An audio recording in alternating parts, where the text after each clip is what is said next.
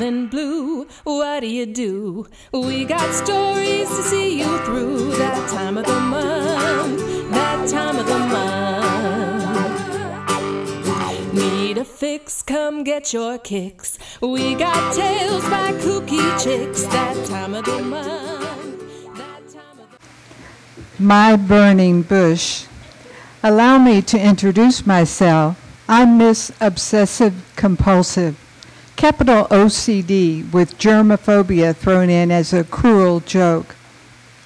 I'm about to share with you how these fears manifested when my crotch was invaded by alien forces. Much like Adrian Monk on the TV series, I pride myself on my detective skills, as you'll soon learn. The mystery had to be solved quickly once there was evidence pointing to bugs in my lady garden. It seemed harmless enough. What could possibly happen by merely watering someone else's lilac bushes as they lay wilting in the Tennessee heat? I might sweat a little, but that was all right. It wasn't as if I had to be somewhere and explain my sweaty self. The yard looked pretty scorched after such a dry spell, so I got a little carried away and I watered the lawn and the trees. Now, I didn't take this task upon myself unduly. I was cat-sitting for a friend who was out of town, and he merely asked if I would turn on the sprinklers in the backyard and water a few bushes in the front. At this point, all bushes were fine, his and mine. When I arrived home at my apartment, I saw my new neighbor and we exchanged hellos. Around the time he'd been moving in, I came home one day to the overwhelming smell of chemicals. The odor was obnoxious to the point of producing a headache. I asked the office if an exterminator had been in my apartment. They said that the odor was from the glue used for installing a new countertop in the next door apartment. Good, I thought. No extermination, no mystery bugs. And at this point, my crotch was still fine. That evening, I showered and climbed into my unmade bed. I had been in a hurry that morning and had done the unthinkable. I left my bed unmade, something that was as foreign to me as what would later appear on my body. I gathered up a library book and started reading a collection of essays by Augustin Burroughs. His book, Magical Thinking, was very sexually graphic, right down to what good blowjobs he'd been given by priests. I got uneasy, not so much by the stories, but by the thought of how many other people had read the same book and how it may have been handled, or maybe how it was juggled while someone read and masturbated. I decided that my new routine would be to sanitize all items from the library before handling them, especially handling them in my bed. So I scrubbed Augustin down with Clorox wipes, and then I continued reading. My reading was interrupted by thoughts about my unmade bed and how I had briefly laid my purse on it. Why the hell did I lay it there? I don't even put my purse on a made bed for fear of places where it's traveled with me, places like public bathrooms. How I despise those people who take the hooks off of public toilet stall doors to prevent purses from being yanked and stolen over the top of the stall. I'll deal with those thieves, people. Leave the freaking hooks on the toilet stall doors.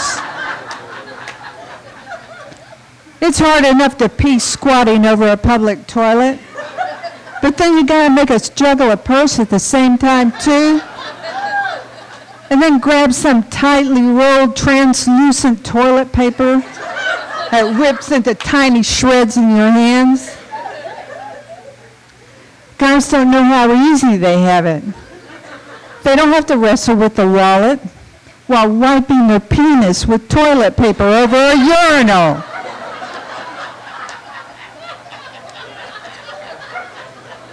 Forget the urinal.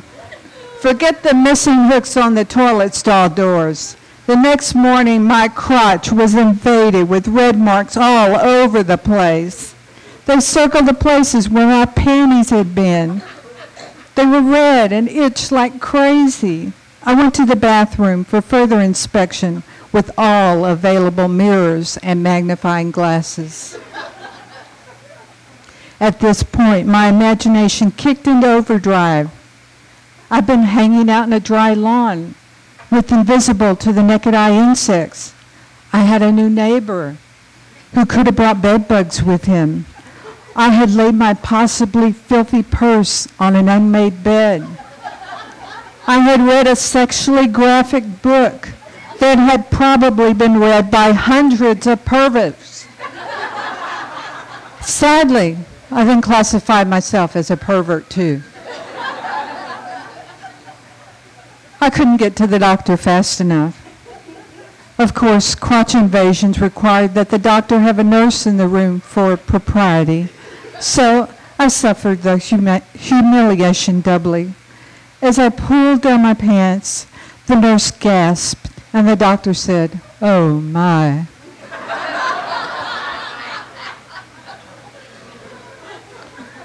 I basically told the physician that not only had I not had sex with a stranger, but in fact, my sex life was as active as a cell phone with no signal in the middle of the Mojave. But there was no discussion about getting sexually transmitted diseases through dirty books. Could scabies lounge between the pages of micropenis and blowjob stories in books? After a close inspection with a flashlight, the doctor's opinion was these were definitely bug bites. My mind was reeling. I asked him if he thought, were they more likely to be chiggers or bed bugs? But he wasn't certain. He prescribed an ointment and told me as a precaution to wash all my bed linens. I said, "I'm one step ahead of you, Doc. They're in the washer right now." Just when I thought things couldn't get worse, I had an allergic reaction to the ointment, and the bed bites turned into monster bites, doubling and tripling in size. Holy moly, my burning bush! I found the doctor's office and they told me to switch to an antihistamine lotion. As I returned home from the pharmacy, I saw my new neighbor again. I wanted to scream at him and say, "Did you bring bed bugs with you over here? You should see my crotch." But instead, I forced a polite smile, and I simply said, "Hello."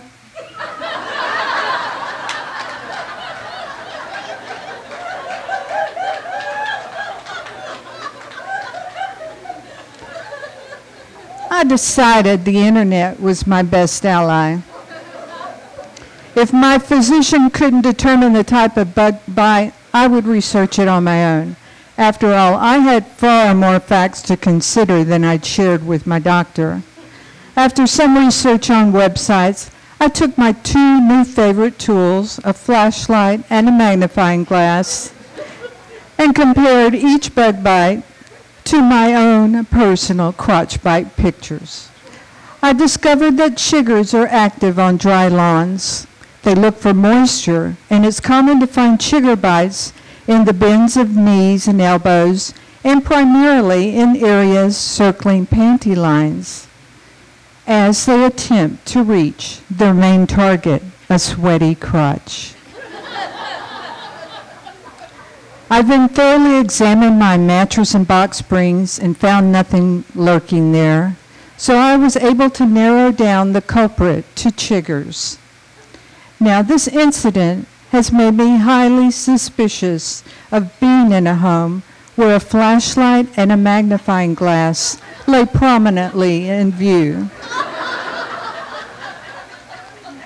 And although I did learn never to wear loose-fitting clothes when watering a dry lawn, I never did fully determine if it's safe to read dirty books in bed.